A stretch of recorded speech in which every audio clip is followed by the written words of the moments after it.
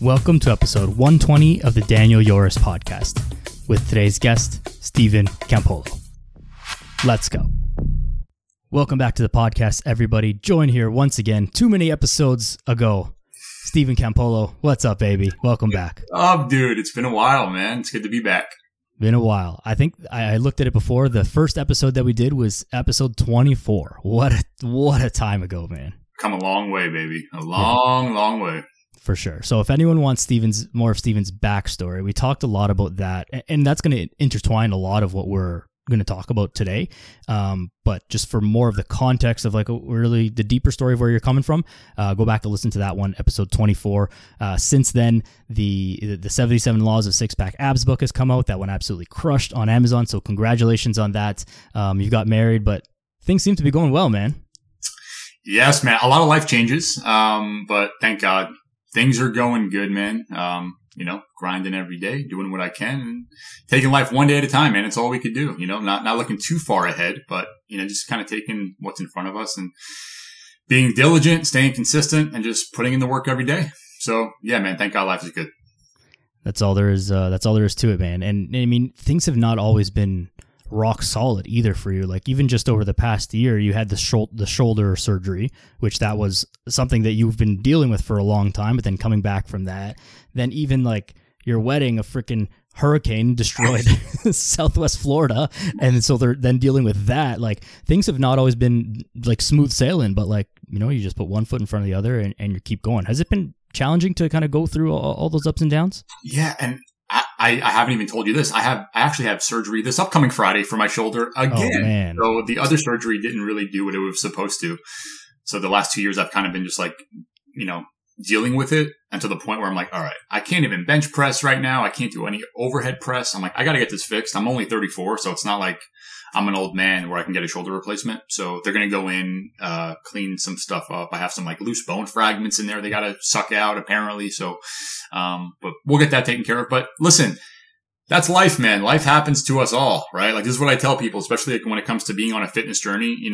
There are no perfect conditions, right? I don't care if you fly to an island somewhere and just cut out all the processed junk and, like even those people that go on the Biggest Loser show and just eliminate like everything in their life, like there's always something that's going to pop up in life, right? So if you understand that and just accept it and realize it, like you're going to be way ahead of the game. And just realizing life ain't perfect, man. Like you just got to take things as they come and just plan as best as you can. So, Yeah, I mean, you can be perfect for short periods of time, right? And for a month, for 6 weeks, like follow this really strict plan and really dial in. You know that nothing's coming up with work. You have no like big social events. Like you can do that. But over the course of your whole life, like it is utterly impossible. And hoping for that is almost silly in a way that it's just not going to happen. So you've got to be prepared to sort of like roll with the punches, right? Yeah. Are there any strategies that you used maybe differently this past year and a half or 2 years that were different than things that you've done in the past that you think would maybe be helpful for people? Was it just a mindset shift, or was it just like you've been through this so many times and this was just another one? Yeah. I mean, if I'm being completely honest, I've been involved in fitness now for like 20 years, right? I started when I was about like 14, 15 years old. I'm 34 now. So, do the math. That's like 19, 20-ish years, right? For those that don't know my story, I'll just kind of, catch you up to speed real quick. But like I was 100 pounds overweight when I was younger, right? So super obese, like morbidly obese. My health was like, really, really poor when I was younger. I went through this transformation when I was like, between 15 and 17 years old. Had no idea what I was doing, but I wanted to lose the weight. So I started running, started restricting myself, eating chicken and broccoli. And that's kind of how like my negative relationship with food really began, because I was, restricting myself from all the good foods and, binging on the weekends. And then, got into like weightlifting and training and bodybuilding when I was 16, 17, hired my first bodybuilding coach at 17, did a natural bodybuilding show. And I was like obsessed with it. Right. And again, going through that process, like going through 6 months to a year of dieting and training for a show, like that really put me in a bad place afterwards, because I became food obsessed. Like for that entire time I was training and getting ready, like I was just obsessing with food. And then when the show was over, it's like, boom, I'm off to the races, binging every night, gained 30 pounds like in a month.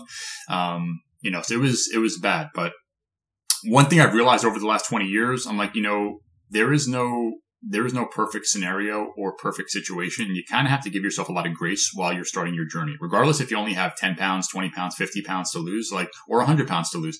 You got to approach things with grace and just knowing, like, you've never been perfect at anything in your life, right? You've never had the perfect job or the perfect, building your business wasn't a perfect process, or, you and your spouse probably don't have the perfect relationship. And if you say you do, you're probably lying to yourself, right? Like, nothing in life is perfect, but yet when we decide to follow a fitness plan or a fitness approach, we like set the bar at perfection. Like, all right, I'm going to be perfect with my calories, perfect with my food, never going to cheat, hit my workouts. And the second we miss the mark, which you're going to miss the mark, you like kind of self-sabotage and say, oh man, I'm a failure. I suck. Like, why am I even bothering? And then you just go back to your old habits where it's like, if you just stay consistent and expect to slip up, at least 20% of the time, all right, like it's the 80-20 rule. Be consistent 80% of the time. You're going to slip up 20% of the time.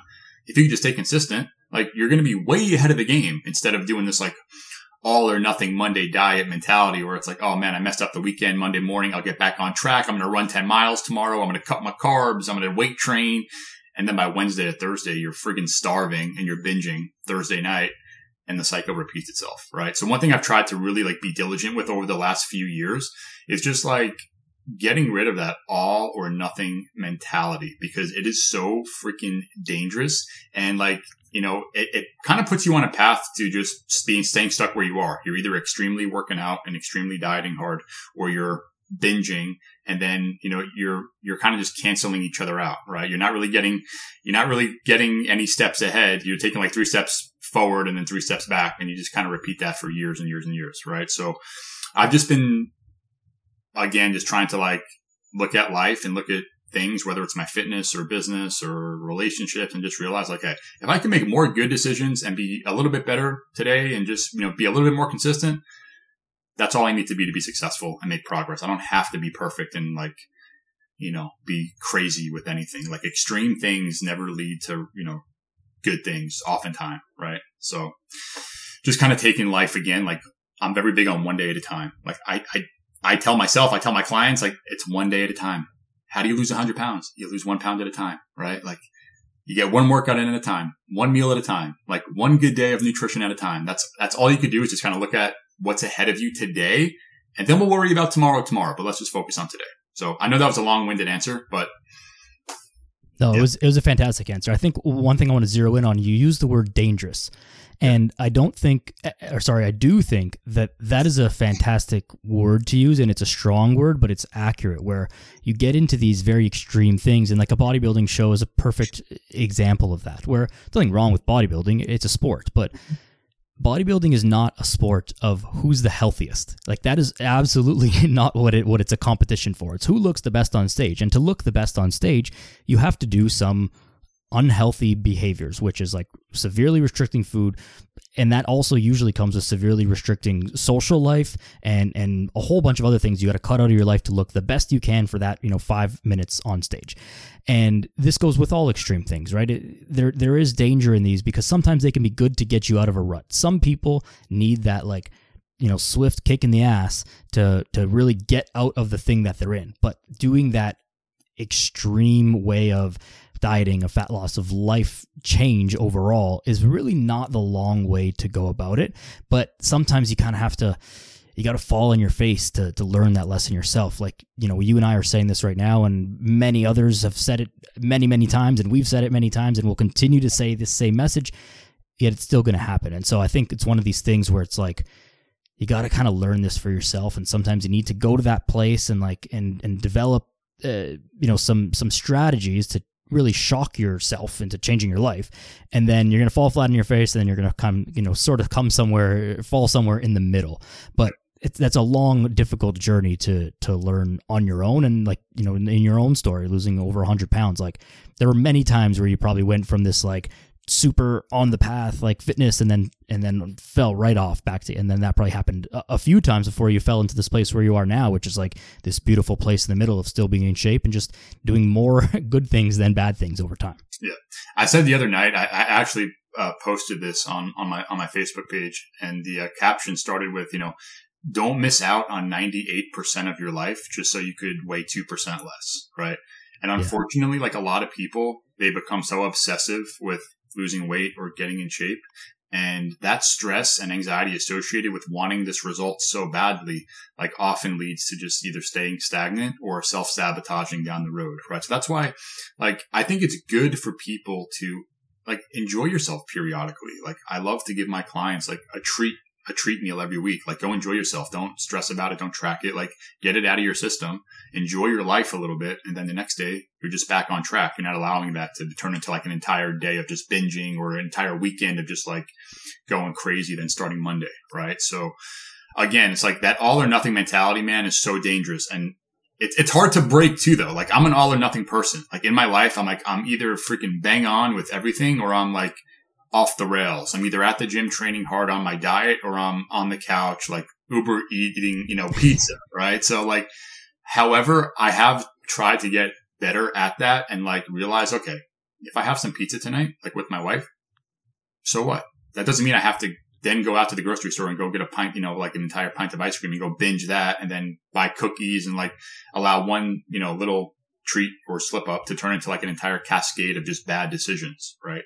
Because the pizza's not going to hurt me or having a few cookies isn't going to hurt me. What's going to hurt me is like engorging myself to the point of being sick. And now I just destroyed the last like 4 days of, of progress that I did make, right? So now again, we kind of just canceled out all the good things and now we're kind of back to square one.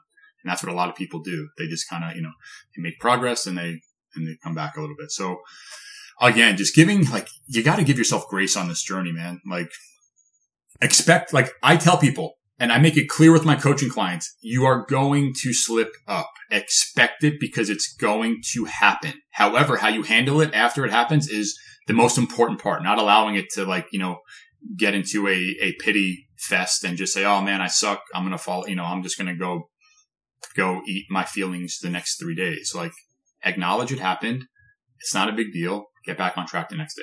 So yeah, it's like I don't know what the other analogy of this, but it's like, fool me once, shame on you, fool me twice, shame on me kind of thing, but in different contexts. But it's like if you make a quote unquote mistake on your diet, that's fine. It happens. You do your thing, something happened, whatever. If you continue to make that mistake, it's no longer a mistake. Now it's a choice that you're making. And that's where the issues come up, right? I think another thing just to kind of transition into here is like this transition of identity that has to happen with becoming someone who is an overweight person who doesn't like to exercise, who doesn't enjoy living a healthy life, to identifying as someone who is a healthy weight person who likes to exercise and likes to eat healthy foods and also enjoys, treat foods and stuff like that. But using the term treat meal instead of cheat meal is, I think, one of those big things, because just by calling it something different, it kind of changes something in our brain where by a treats are okay. You give your dogs treats all the time. It doesn't mean you give them the equivalent of like, it doesn't mean you don't feed them regular dog food or, regular food. You just give them a treat once and then they eat their regular meal. And the same as us. You have your treat meal and then you're just right back on track rather than turning that cheat, which now feels like, you've done something wrong, that there's something wrong with you, that there's something wrong with the plan, that things are not working. And if it's not working, well then fuck it. I'll just blow this whole thing up and now there's no point in even trying. So I think changing that identity, or just the words that we're using, even the stories that we tell ourselves with the words that we use, calling it a treat instead of a cheat, is a really powerful shift that helps a lot of people. Because again, you're gonna make mistakes, you're gonna mess up, and that's okay. You just got to get back on the horse and keep going and include it as part of what you're doing, rather than expecting it to never show up ever. Yep, agree. Yeah, I mean, listen. One phrase I live by is consistency compounds, right? So you can consistently make bad decisions and consistently keep slipping up, and it's going to compound and get you a certain result. You can consistently make good decisions, and those results are going to compound and get you a certain result, right? So consistency compounds, regardless of what decisions you decide to make, that's up to you. Like you have to make more good decisions than bad decisions, and those decisions will compound and get you ultimately the results that you either want or don't want, right? So that's really what it comes down to. Something that I was thinking about this last week, and I meant to actually ask you about it, but then we're going to do this podcast anyway, so I figured this was a good time to talk about it. Now, this may go nowhere, and it may take us the rest of the podcast. So let's see. But do you know much about the weight loss injections, the semaglutide, the tirzepatide, the Ozempic, and all this stuff? So you're familiar with them? Yeah. Yep. I've actually taken them before. So Okay. I'm very familiar. I have some clients that take them. I have some family members that take it. I've done a lot of research on it. So yeah. Okay, even better then, because what I was gonna get at, because I know that the medications have, they've boomed in the past year or so, just in their marketability, and I'm not sure exactly why that's happened, but whatever. But they're not new medications; they've been around for years and years and years. What I was going to ask you was, in that time when you were 100 plus pounds overweight, had this been something presented to you, what would your mindset have been around using that? Because some people view it as cheating, which I think is silly. I don't know who you're cheating. And some people view it as like, oh, this is the be all end all. If I just take this shot, then I don't have to do anything. So what was what was the circumstances around you taking it, and how did that go? If you're comfortable talking about it. Yeah, of course. I mean, dude, I'm an open book with my entire family. I'm a recovering food addict. I say it openly. I have struggled with food addiction, binge eating, and eating disorder. I'm writing my second book on binge eating and eating disorder now. So trust me, like, I'm an open book when it comes to this stuff. I actually made a post probably a few months ago on my Facebook page, like a long form video talking about semaglutide, Ozempic, Trulicity. No, not Trulicity. Manjaro. There's a few like brand names out there. Manjaro is the different medication. It is tirzepatide, but tirzepatide's another one. But they all use the same mechanism to really get people in shape, right? Like, these medications slow gastric emptying, which simply means like when you eat, the food stays in your stomach longer and you stay fuller and you really don't want to eat. So let me first, I guess, respond to your question is like, what made me try it a few years ago, right? So, again, some of you don't know this if it's your first time listening to me and don't know my story, but I really struggled with like binge eating for a long, long time, right? And a lot of that had to do with like doing the bodybuilding thing, like greatly restricting myself. And then on the weekend, I would go crazy and just engorge myself, right? That's not very healthy, and it could cause like a lot of internal damage as well, which a lot of people don't think about. So about 4 years ago, I had a binge eating episode, if you want to call it that, right? Came home, binged on peanut butter. And I woke up at 4 a.m. and had this like crazy pain in my abdomen. I literally felt like I was dying. It was a pain I never felt before. Drove myself to the ER around like 4:35 in the morning. They run a bunch of tests. They do an ultrasound of my abdomen, and they're like, oh man, your gallbladder is like, you're ready to like rupture. Like, we got to get you to surgery. So they sent for an ambulance because they couldn't do the surgery at that place. They had to send me to another hospital. So they put me in an ambulance, sent me to another hospital. And they removed my gallbladder, hours from then. Right. And that was all because I binge ate. Right. So like, again, when it comes to binging and things like that, it's something that I've really struggled with over the years. So when I heard about the weight loss medication, I was like, man, like, this sounds like almost too good to be true. If I could take, it's a once a week injection, right? And it kills your cravings, kills your appetite. Like, you don't want to eat. I'm like, if I could just kind of change my relationship with food, like, this would greatly, greatly help me. Right. And I think a lot of people are surprised to hear me talk about this, but I think things like that can be helpful for a lot of people. Right. Now, long term, probably not. But if someone is struggling with just like having discipline, or struggling with, binging or having an eating disorder like that, where they feel like they have no control over like just saying no to foods and controlling their cravings, I think it can be a help, right? And I've had this conversation with some clients where they told me they met with their doctors and they're thinking about doing it. And I'll actually tell them, listen, you know what? Like, if you feel comfortable with it, I think it might be a tool that can help you over the next 3 to 6 months to just kind of control your relationship with food, right? Because oftentimes, like, what happened with me after I got off the medication, I realized that like I actually held on to a lot of like the long-term benefits of like, just not like, no longer like feeling like I had no control if there was a cookie in front of me. Like, I felt like I had more control. Right. So I do feel like the medication, not only does it help you while you're on it, but it also can kind of like establish longer term benefits of how you view food. And it really can help change your relationship with food. Right. The thing that pisses me off though about the medication, because I actually got kicked out of a Facebook group that was a semaglutide Facebook group because I was trying to learn about it. Right. And I actually made a post like, hey guys, just, I'm a full-time fitness coach. So, I'm not promoting myself in here. Like, I'm just kind of giving you some information that might be helpful to you. You still have to like develop healthy lifestyles. You can't just take the shot and go eat the same shit you've been eating. Cause I see a lot of people like they'd be in the Facebook group and they'd be like, oh, I only had 2 bites of my McDonald's hamburger. Like, it's working. I'm like, what are you doing, dude? Like, you're taking this medication for a result, but you're still following the same shitty eating habits, right? So I'm like, I tell people if you're going to take it, use it as a tool in your toolkit to like help you establish a healthy relationship with food. Start working out, right? Like start getting your butt to the gym 4 days a week, or start getting your steps in and start like eating healthier. Like that's how the medication can really help you. Instead of just taking it, eating the same shit, but less of it, like then your body composition is actually going to get worse because now you're losing fat, but you're losing muscle tissue and losing bone density. And, I think Peter Attia said this, who's someone that I greatly respect in the field. He's like, what we're seeing with people that go on Ozempic, semaglutide, and Mounjaro is like, they're getting smaller, but they're getting fatter, right? Meaning that they're losing a lot of overall mass, but included with that mass is like losing muscle tissue, which is a horrible thing for metabolic function, right? If you lose muscle mass, your metabolism is going to be shot and you're not going to like have a healthy functioning metabolism, right? So what are you really accomplishing if you lose weight?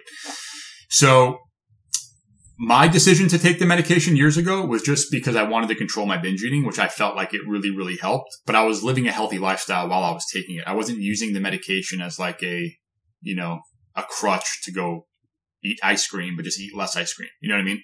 Yeah. So you just have to be very smart with it. I mean, again, I'm not against it whatsoever. I think if people have the opportunity to take it, but they do it along with making a healthy decision and, hiring a coach too, or hiring someone like a trainer or someone that's actually going to help them develop the healthy habits while they're on it, I think it could be highly beneficial. Yeah, I think that's probably one of the best. I mean, and if anyone who watches sports or TV at all, you know that these commercials are literally every commercial. It's either that or sports betting commercials right now. But your spiel there is the best kind of description and advertisement, if you will, for these medications, where it's like, yes, they work, they are effective, but they only work because they help you to eat less. And so if not coupled with an actual lifestyle change, then you are sentenced to take this medication for forever. And that may be healthy and maybe not. Neither you or I are doctors or researchers, we have no idea. I think we're both kind of on the side of like, probably rather not take a medication forever if you don't have to. Yeah. And if you can use it to like exactly what you did, whereas it's just that shift in your mindset. It helps remove that feeling of needing to binge, and helps kind of control and sort of bring you back to a little bit more of a moderate lifestyle or relationship with food. Then that's great. But you've got to, you've still got to train. You still got to try and eat healthy, because there are other health benefits of food other than just their calories. Otherwise, we wouldn't have vegetables at all. If we would just all eat McDonald's, it would be great. Yeah. But having that ability to actually get off of them, and you didn't have to take it for 10, 15, 30 years, right? It gave you that jump start. You took it, you ran with it, you changed your lifestyle, you changed your psychology and your mentality around these things, and now you don't need it anymore, and you won't need to go back to it. So I think that's huge, and I think a lot of people are worried about like, oh, but I need to take this forever, and you do, unless you change something about how you're actually living your life. Yeah, I think I kind of correlate it to like people that get sleeve surgery or get bariatric surgery. It's really the same thing, right? And I've worked with a lot of bariatric clients over the years where they get the sleeve surgery. Now their stomach has shrunken, so they can only eat like 1,000 calories a day, if that, right? So of course you're going to lose 100 pounds in like 6 months, right? Crazy amounts of weight loss. Yeah. But the problem is that, again, like, you're pretty much killing your metabolism because you're not able to eat that much. Your body's not able to absorb a lot of the nutrients and foods you're eating. And it's really the same thing with like, the Ozempic shots too, right? One thing I hated about the shot was that I really struggled to get protein in because I was never hungry, right? So like a lot of times I had to force feed protein. And, these medications aren't without side effects too, right? Like we got to be open and honest about that. Like a lot of times, especially in the beginning, like, I felt kind of nauseous periodically. My training wasn't as optimal because, it was like I would push myself really hard one set, and then all of a sudden I'd have like a wave of nausea. And I work out in the morning, right? So I find that like oftentimes in the morning, it's kind of like a morning nausea that you experience with the medication. Some people do, some people don't. So, again, it's like not everything is just positive either, right? Like you have to weigh out the pros and cons with it. For me, there was a net benefit of it, but again, I still wasn't perfect. Like, I think it helped me maybe instead of binging 3 times a week, it helped me binge like once a week. And that binge wasn't even as bad as like it normally would be. Right. So again, the paradox of perfection, like just, staying more consistent with things, not, being perfect, but just kind of being more consistent 80% of the time. Like that's, that was the benefit for me. So yeah. Yeah, you got to look at the big picture. I think that thing that Peter Attia posted, I think it was taken a little bit out of context from some analyses that I've seen, and I didn't read the whole study and whatever, but it's like, if you are just losing weight and you're just slashing your calories and not training and not eating protein, which I think is a problem with this, because you're just so not hungry. And so it's like, when you are hungry, you're still not gonna, like, that chicken breast is not the most appetizing looking thing when you're starving, right? It's something else. I mean, it's a little bit more, flavorful, junky, whatever, especially when that's your current psychology, right? It doesn't shift your psychology. It can if you direct it in that way, but it doesn't default do that. And then you end up in this kind of like skinny fat scenario, which is like still by all means healthier than being like morbidly obese, of course, but it's still not like the ideal body that people want. And the only way to get rid of that skinny fat look or feeling is by training and building muscle mass. And so that's where building comes in. And it would be, I would imagine it would be incredibly difficult to build muscle while taking these medications, even if you get down to a very low or relatively low body weight. I think it just sounds like it would be super hard. And so it may end up like, I mean, I got to think that even if everyone who took it became what we'd call skinny fat, they're still going to have better health outcomes than their current state. So it's probably still a net positive, but not as positive as it could be, where just with a little bit of training, you're going to maintain that muscle mass and then actually, work into the body that you're looking for. Right. And I think just to, continue to expand upon the paradox of perfection is zooming out a little bit. You're not going to be perfect every day, and that's okay. We've well established that by now. But if you zoom out and look at the chart, if you will, of how many days you've been perfect or how many days you've been really good, and you look at it from a sort of a bird's eye view, you'll see that, hey, like, I've been really, really good over this time. Maybe I wasn't so good yesterday, but like for the past 6 months, 6 years, I've been really, really good.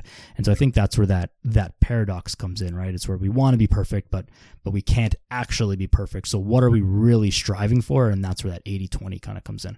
Yeah, agreed, 100%.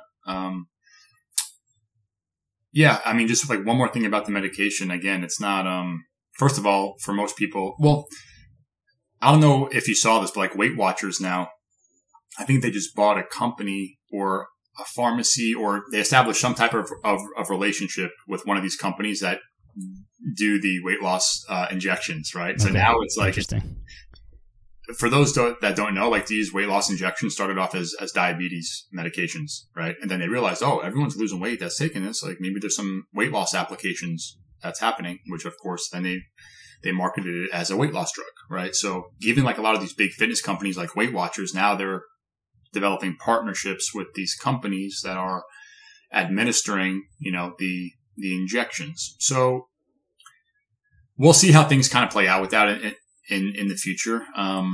Like I said, I know a lot of people that have started it and they just didn't like how they felt on it, because it, like, there's constipation or diarrhea or nausea. I mean, anytime you're messing with the gastric process, like, there's going to be some type of, side effects there. Right. So yeah. Nothing comes without consequence. I think one last thing, something that I saw was that the tirzepatide, which is the newer form of the semaglutide, and it's, in my understanding, is that it's like a little bit stronger, but it's showing more effects in this, like, reducing this binge eating kind of thing, or this food addiction type of thing. And so it's actually, I believe, and don't quote me on this, whatever, but I believe it's going through the process of getting FDA approval for alcohol addiction or alcohol abuse as well, for that same purpose, where people are finding that they just don't feel like they want to drink, or they only want to have 1 beer instead of 10 beers, or they only want to have, whatever. And so it has these wide ranging effects, and they're super interesting. But nothing is like, there's still no magic pill, right? They may be marketed as like the magic pill, but like, if you just take this shot and do nothing, that's not it. So I think like, agreeing with you that it's a great tool. Maybe not great for everyone, great for some, not great for others, but there's no way you're going to get around not changing your lifestyle and just like changing your diet and your behavior and your relationships and all the things. They all matter and they always will. And like, as much as our lives would be easier if we could just prescribe people a pill and say like, hey, take this and you'll just be jacked and shredded and tanned. That ain't it. Just not the way it's going to go. I think too, though, like people have to kind of take responsibility and like be self-reflective on why they have the relationship with food they do, or why they keep falling short, or why they keep binging, right? Like whenever I've binged, like I try to look back and be like, okay, why did I binge on, that Friday night, right? Like why? I was bored. I was home. I had nothing to do. I thought, oh man, like some cereal and cookies would sound great right now. And I just ate out of boredom, right? Or maybe I had a stressful day and I binge ate then, right? Or if your environment is, that which has, like you have cookies in the pantry and chips and all the sweet foods readily accessible and available, then it doesn't matter how disciplined you are, like the temptation will slowly draw you in, right? So a lot of times too, like you have to be kind of self-reflective and just kind of look at your life and look at your habits and say, okay, why do I keep falling short? Or why do I keep giving into temptation? Or why do I keep, falling off track? A lot of things, again, medication aside, like is just lifestyle based. What, like, is your lifestyle either producing a healthy life and healthy results, or is it kind of holding you back and you're kind of like self-inflicting these things upon yourself because you're keeping the temptation there, right? Like if you're an alcoholic, you're not going to keep alcohol in your house. If you're a recovering alcoholic, you're not going to keep alcohol in your house. If you're a recovering heroin addict, you're not going to, like keep it in the friggin' pantry, right? Like, so there's certain things where like I treat food addiction the same way. I'm very big on establishing that food addiction is just as real as alcohol addiction and drug addiction. I think food addiction is even stronger, right? And I know this is going to be a very controversial statement, but I'm just speaking from experience. Like food and sugar is the most addictive thing out there, right? Like they've done studies. Sugar is more addictive than cocaine, right? So, just knowing that and knowing that a lot of these companies and, that make all the snacks and foods, like they're scientifically made to just have you wanting more and more and more of it, right? So if you know that about yourself, and I know that about myself, like you could ask my wife, Christina, like she doesn't keep certain foods in the house because I'll eat it. Right? We don't keep peanut butter in the house or almond butter in the house, or, she doesn't buy certain things because she knows I have a problem with food. And she knows that even though I'm this like disciplined guy and I'm a health coach and I'm a fitness guy, like she knows in a moment of weakness, I'll be stuffing my face, so, yeah. But I know that. So I planned for it and I established certain boundaries in my life to where I could set myself up for success and not have those temptations there. Right. So yeah. if like a full-time health and fitness coach is still susceptible to falling short, then why do people think that, they have the discipline or the power to avoid it? It's like, we're all human, dude. I don't care who you are. I don't care how old you are. If you're 100 pounds overweight or if you're in a natural bodybuilder with 3% body fat, like we all love cupcakes, right? We all love like the good foods and we're all susceptible to eating it. So if you know that about yourself, then you have to establish a lifestyle and a situation that doesn't allow you to just easily slip up and fall short, right? So that's the biggest part of it, like knowing that about yourself and then planning for it. Yeah, some people might hear that and think about it's a restrictive lifestyle and you're not allowing yourself to enjoy things, but I don't think that that's a correct analysis of what you're saying, because you are allowing yourself to enjoy those things just within reason. Because like you said, that in a moment of weakness, and we're all going to have moments of weakness, a shitty day, someone cuts you off in traffic, like any number of things that can happen that could just like piss you off, and it's just like straight into the cookie jar or whatever your thing is, right? I also don't think that it's like an overstatement by you to say that food addiction is as strong or stronger than alcohol and drugs, just based on the fact that we still need food. So you don't need alcohol and you don't need heroin to live, but you do need food. And so now you've got to make a choice between a healthy food and between binging food. So you still need some of it, right? It would be way harder. Imagine if we needed alcohol. There would be way more people who would be overdoing it, because the line between like just enough and too much is a pretty fine line, and it's really hard to walk that line sometimes. So we still need food. We need it, multiple times a day and whatever, and every single day. And so crossing that line is actually pretty easy. Now, the only other side of it is like binge eating one time is not going to put you in the hospital or going to kill you. Like, it's a whole, workup over many, many years, and it manifests as type 2 diabetes and other lifestyle related diseases and illnesses. And so you might not realize that was the case, whereas like, overdosing on drugs can kill you one time. And obviously that's horrible and sad, but that's just the reality of the situation. We need food. And so it's hard to like restrict yourself on something that you need. But I think setting up these boundaries is really good. And that's also my favorite way of doing it, is like, look, if you have a thing with cookies and you just like, you can't have just one, or if they're there, you're going to like eat the whole box at night. Like, you got to just get them out of the house. It's the only way. You can play the discipline game as long as you want, but eventually you're going to lose. And that's just the reality of the situation. It sucks, but it is what it is. So you got to make that choice. Look at yourself hard in the mirror and say, hey, I cannot handle this right now. I'm working on it. I'm doing X, Y, Z to work on this. But for the time being, no cookies in the house. And that's that.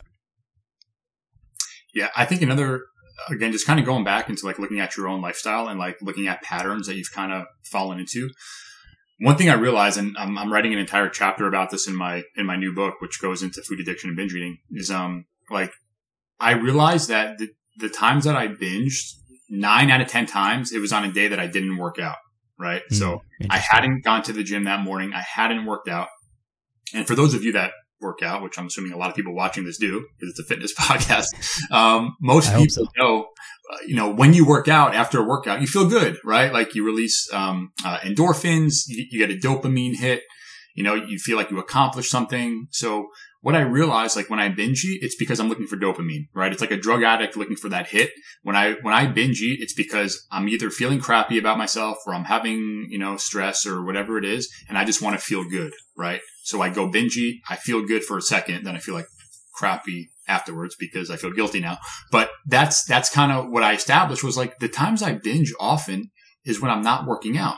So the chapter in my book that I write about, it's called Dictate Your Dopamine, right? So like when I wake up and go train first thing in the morning, like I'm getting that dopamine hit to where I don't feel like I need it later on in the day. And I don't feel like I need it, elsewhere, right? With food or like getting that quick dopamine fix, because I already got it by working out first thing in the morning, right? So that's something that I think a lot of people could really benefit from too, is like, when you start exercising, and this sounds so like cliche, it's like, oh, you want to feel better, go exercise. The truth of the matter is, like for depression, anxiety, like a lot of things that people struggle with, like working out and just getting in a more, routine of exercise, like it helps so many things. It puts you in the right mind frame. You feel accomplished. You feel, like you accomplished something, and like now you could take on the day in a much more effective way.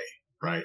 So again, knowing that about myself, I'm like, okay, if I work out today, even though I don't want to work out, I'm going to go work out because I know that I'm going to be a lot more able-bodied to control my cravings or, urges to binge later on if I get my workout in and I get my dopamine right now.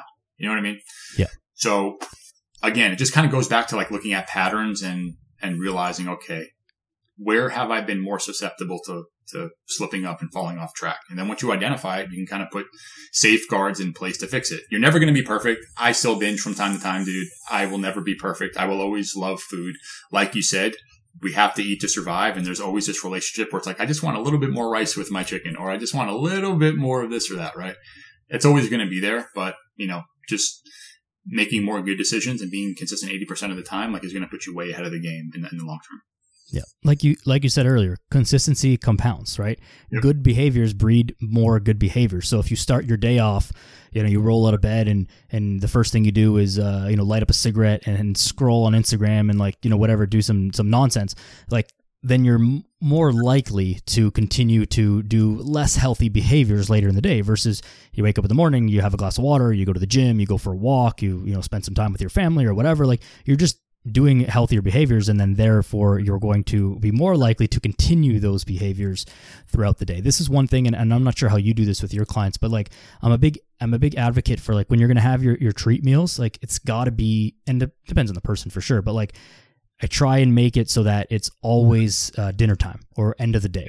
Because if you do that at breakfast and you go out for a brunch or something like that, it's very hard to like, go out and French toast and waffles and like syrup and like and all this stuff at, 10 a.m. and then just like, later for lunch, you're just going to have like your chicken and broccoli. Like, it's very hard to do that, right? It's way easier. Like if you start the day off on like an unhealthy foot, you're going to continue that. And so again, it just comes back to, what I love that you said is just this awareness. You got to really take a hard look at what you're doing, identify your behaviors, and then figure out where you can make positive changes. Because again, consistency compounds, and it's one of the best statements ever and one of the most true statements ever. Absolutely, man. Yeah, for sure. Yeah. There's so much. The individualization of this is the most difficult part. So like you and I are here and we're discussing how, you have to look at yourself and whatever, but we're talking on a podcast. And so we're speaking to, lots of people at the same time. So we can't possibly identify what someone's thing is that they need to change. We can give all these tips and say like, yeah, take the cookies out of the house and do this, that, and the other thing and whatever. But at the end of the day, like personal responsibility is number one, and that's the only thing that is going to get you out of this. Like only you can save yourself. There's medications and hire coaches and whatever, but like with your clients, like you're not there holding their hand. Like you give them all the tools and they've got to go and execute on their own, right? And this is the most challenging part to overcome with this. And I think where I want to take this is the accountability piece. And like, were there people who were around you or a coach that you hired or just like maybe a therapist or someone who was like kind of like in your corner that you could lean on to pull you out of those places when you were slipping up a little bit, and how important that is to this whole journey and transforming your identity? Yeah. So first off, to kind of caveat what you said earlier, like, yes, everyone is so different, right? I have some people that might reach out to me. Maybe they're 20 pounds overweight or 50 pounds overweight, and they really don't struggle with like binge eating or food addiction, but they just eat what they want. They don't exercise. So the weight naturally just piles on over the years, and now they want to get it off, right? So I put them on a plan. I give them the accountability. We do check-ins, they start training and they lose the 50 pounds and they're rock solid, right? Like they reach out to me 3 years later. I just had one of my clients, Sergio. He's actually based in Toronto. I started working with him 3 years ago. The guy lost, like 60 pounds, has abs now at 45 years old, and he looks incredible. But he never really struggled with like food addiction or binge eating. He just needed some guidance and help to like establish a more healthy lifestyle. I have some clients, on the other hand, where it's like, it's more of a psychological thing. Like food is a crutch, a lot like myself, right? To where it's like, if I'm having a bad day or, like I'm feeling stressed or, things like that, like I do want to go binge eat, right? So, things are kind of very, very like individualized. And, I'm the oldest of 4 kids. My brother and sisters, like my brother just stays in shape all the time. He's never struggled with food. He could eat what he wants. He eats pizza. He eats donuts. And the guy stays like shredded all the time, right? Me, I'm like, just doesn't work that way. Like, I wish, but yes, everyone is so different. So realizing that is such an important, part of it. What was the second part of your question? I think I was just talking about like accountability. I don't exactly remember, but I think a place to take this even more recently was like you before the wedding, like you were showing like losing weight and whatnot like publicly. Mm-hmm. Like, was that a form of something that was really good for you? Was that difficult for you to do publicly? Of course, most people are not don't have thousands of followers and stuff on social media. Most people are just more or less private. But like calling it out publicly, calling your shot, is that something that would you have done that if you weren't a public figure? Yeah. So where I'm at now, like over the last year, it's like for me, getting out of shape is like gaining 10 or 15 pounds, right? Which like for most people, they see me, I'm 6'2". I'm usually around 205 pounds. If I go through the holidays and just have like a screw it mentality, I might get up to 215, right? But I could drop the weight pretty quickly. So like getting ready for my wedding, I was like, you know what? I want to go from like looking, to me, was kind of like fluffy, and just go from that to like being, single digit body fat, right? Like 10% body fat. So it was actually fun, like, because I like showing people what it looks like. And again, not doing anything extreme, but just, kind of buttoning up the nutrition a little bit. And just kind of showing people the natural progression of just getting a little bit leaner, right? But for me, listen, like I've talked to eating therapists before, right? Like 3 years ago, I actually sought out I didn't even know there were like psychologists for like binge eating. Right. And it was actually a night after I binge ate really bad. My wife, my now wife, then girlfriend, she was like, dude, I'm really worried about you. Like, I think you have a problem, right? Because before we started dating, I would just like, when I binged, I was by myself. No one really saw it. Right. But like, she would go in the pantry in the morning and be like, where the hell is all my food? I'm like, oh shit. Like, I'm sorry, babe. I binge ate all of it, you know? And she was like, generally, like, she wouldn't be mad, but she was like, dude, like, this is bad. Like, I've never seen someone eat that much food all at once. Right. So I jumped on Google, found an eating therapist, and I was seeing her. I saw her probably like once a week for like 4 weeks. Right. And we would sit there and like, kind of like, talk about my childhood and try to identify like what caused it. And honestly, the truth is like, I had a great childhood, no abuse, you know, like none of the things that people kind of think about, like why I'm fixing or like why I have this habit of binging. Right. So she kind of got me to think through things, but it wasn't anything like monumental. Right. But over the years, I found like when I have a coach or someone there to keep me accountable, like it just keeps me on track. Right. Like, if I have to send you my weight, Daniel, like every Monday morning and send you my photos and, you know, have that accountability in place, like I'm probably not going to go pig out this weekend because I don't want to get a message from you on Monday morning where you're like, dude, why is your weight up a pound, you know, this week? Or why didn't you lose any weight this week? Or, you know, like, why is your weight up 5 pounds? Which for me was typical because when I binge all weekend, like my weight could easily go 5 or 7 pounds higher, right? Like, I don't want to have that conversation with my coach or, you know, with an accountability partner because it's embarrassing, right? Yeah. So even myself, like even till today, I'm a full-time coach and I still have a coach that I work with and he's not a friend. Like I actually pay him and invest into him because, you know, I'm a big believer, like when you have skin in the game and you're paying for something, like you're a lot more likely to follow it, you know, and when I have like friends that are other fitness coaches and I have had them do it in the past, like I just don't take it that serious because I'm like, oh, well, it's free. So like if I mess up, like who cares, right? But if I find someone that I don't have an existing relationship with and I respect them a lot and I'm paying them good money, like I'm going to do what they tell me and I'm going to stay on track and I'm not going to want to make myself look like an ass or, you know, go have like a shitty weekend where I just binge, right? So accountability is critical. And for even like today, like most people I work with, they've never had a coach before. They might have had personal trainers, but it's very different from having like an accountability coach there to like go over things with them and, you know, make sure they're following things and do their check-in on a weekly basis. So I think accountability, if someone has never had it, it will be the one thing that will change your entire life. Like it's the most important thing someone could have in their life is accountability. I mean, business, fitness, like there's a lot of big time business guys that have mentors and business coaches that coach them to grow their business, right? There's relationship coaches that help people develop better relationships, right? Fitness is one of those things where it's like, it's the same thing. If you want to get a certain result, find someone that's been there, done that, has people that they've helped before and can establish that and give you accountability to work within. And you'll be way ahead of the game. Yeah, there's so many crossovers between fitness and business. It's actually remarkable because it is such a long game and there's so many ups and downs and like and all the things. And most of the stuff that works well is the simple stuff, just, you know, done repeatedly and aggressively over a long period of time versus like I'll get you to a 7-figure business in the next 3 months. Like, all right, like, probably not, you know, same as like, I'll help you lose 57 pounds in the next 3 weeks. Like maybe, but probably not, you know? Yeah.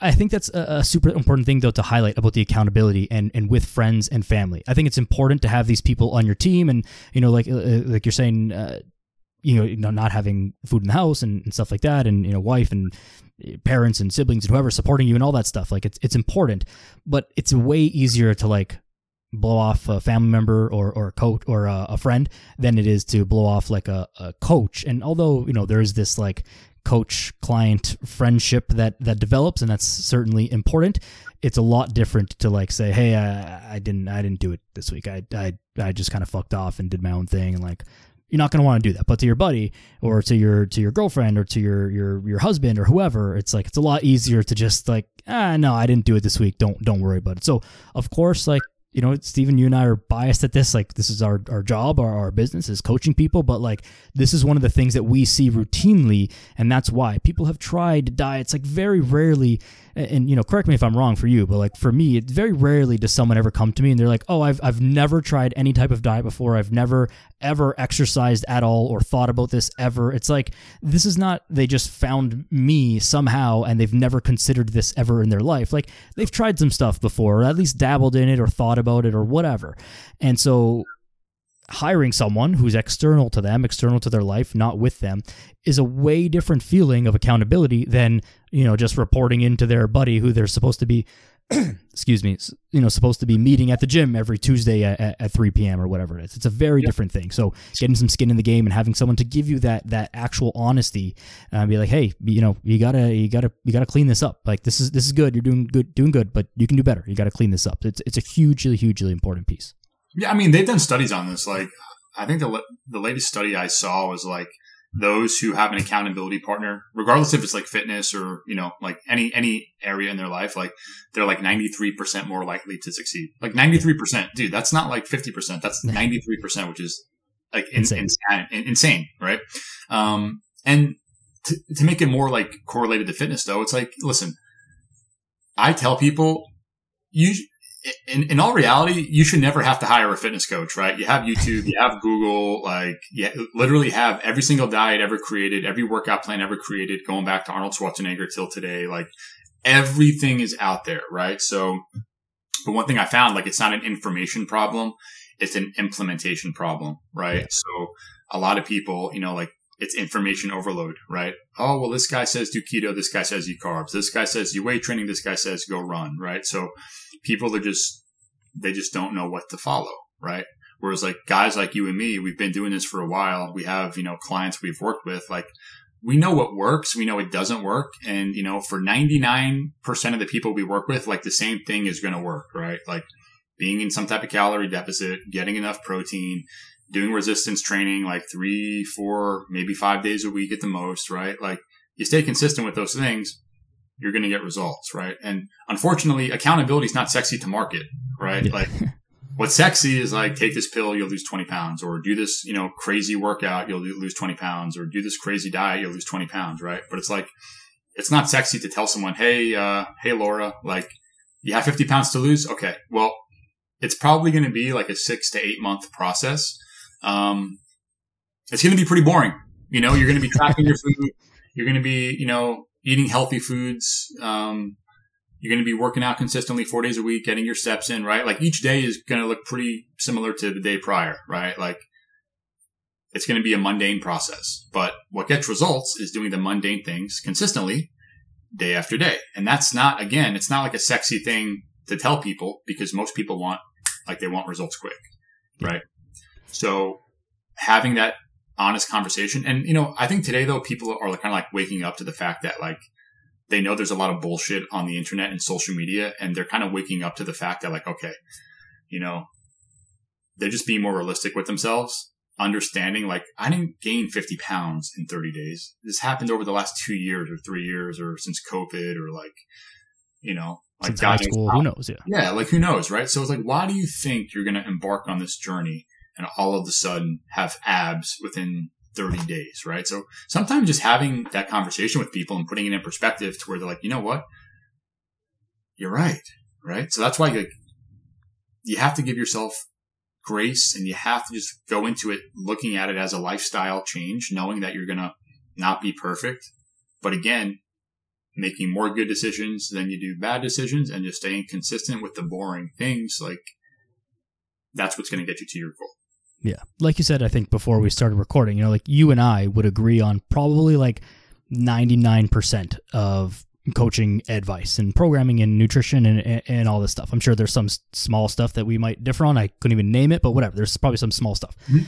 And the same would go for any half decent coach out there, right? Because there's only a few things that work, and then there's just like a million different approaches to get at. Even the weight loss injections, they don't magically melt away fat. They, go through this complicated physiological process that helps you eat less food. That's what it's doing. Yeah. The same thing that works for any type of diet. It's like this complex, lifestyle process that helps you eat less food. It's all the same thing. There's only one way to go about it. There's only one thing that works, and then just like endless ways to go about it. So selling this lie and selling a dream, I think you're right, and I hope that you're right, that it's becoming old, and I think that there's enough people out there now who are spreading a good message and saying like, hey, this is going to take a long time, this is going to be difficult, here's what needs to be done, here's the reel of what's what. it's starting to catch on, and I think the sleazy fitness, I'll make you lose 100 pounds in 6 days kind of thing is going the way of like the used car salesman. Like people see through that nonsense now, and I think they're getting to see through that as well, which is a really good thing. And this is where people are going to start really making real results. But there's a lot of people out there, so like if 100 million people start doing the right thing, and there's still 100 million other people who are doing the wrong thing, and we haven't even gone outside of America yet, then there's still a lot of people who are being misled. So one conversation at a time, and just one honest conversation at a time, I think is really the best way to go about this.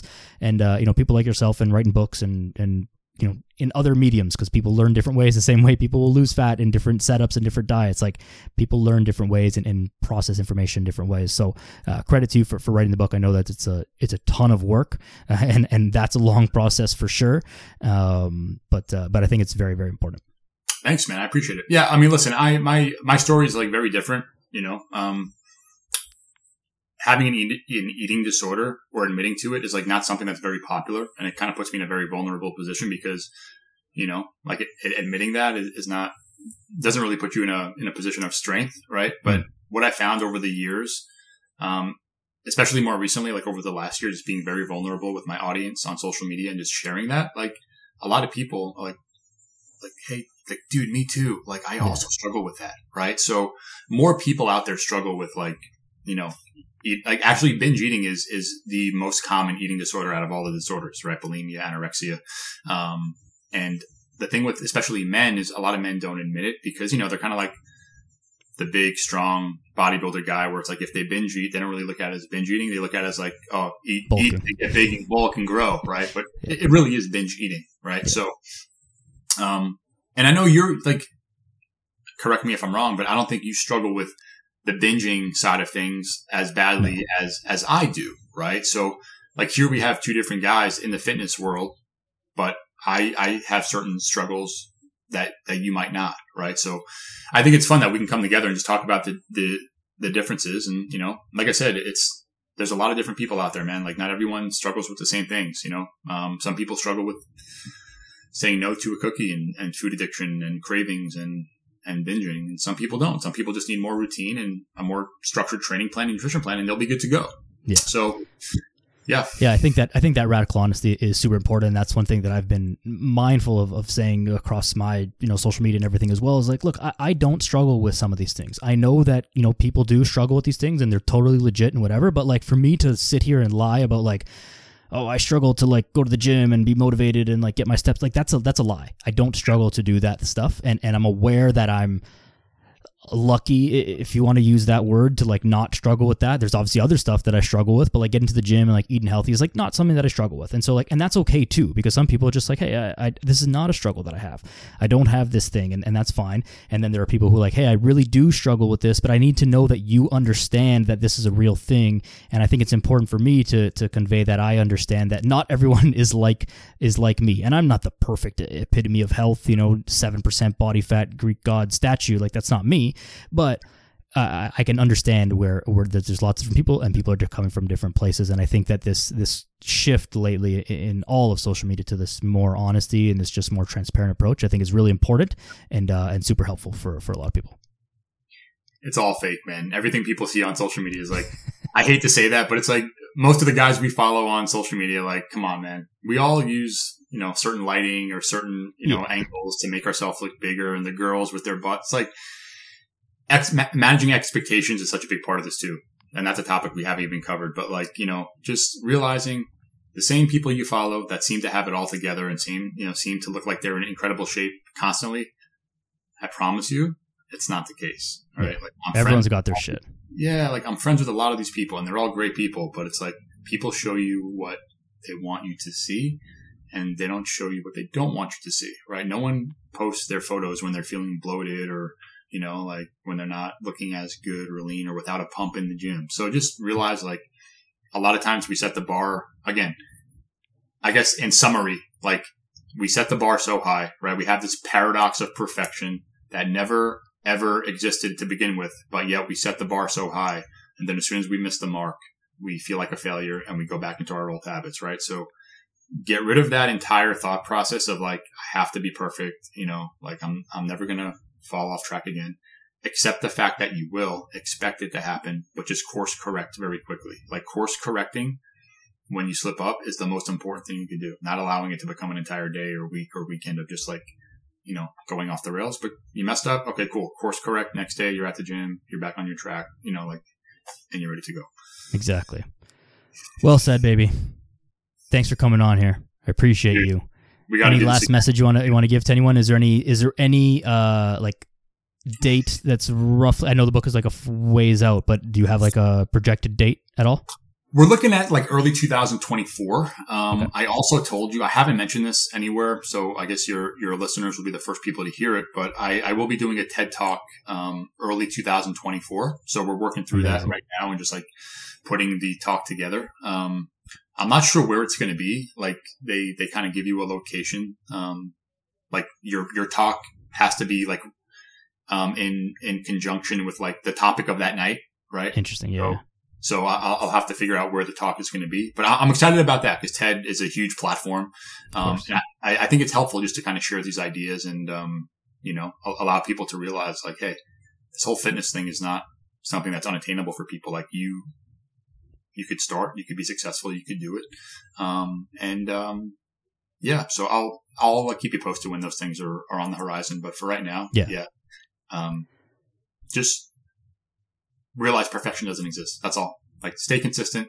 Like just do what you can. Get your 4 workouts in per week. Get your steps in every day. Stay as consistent with you can as your nutrition. Like try to string as many good days along as you can. Like try to string 3, 4, 5 days along.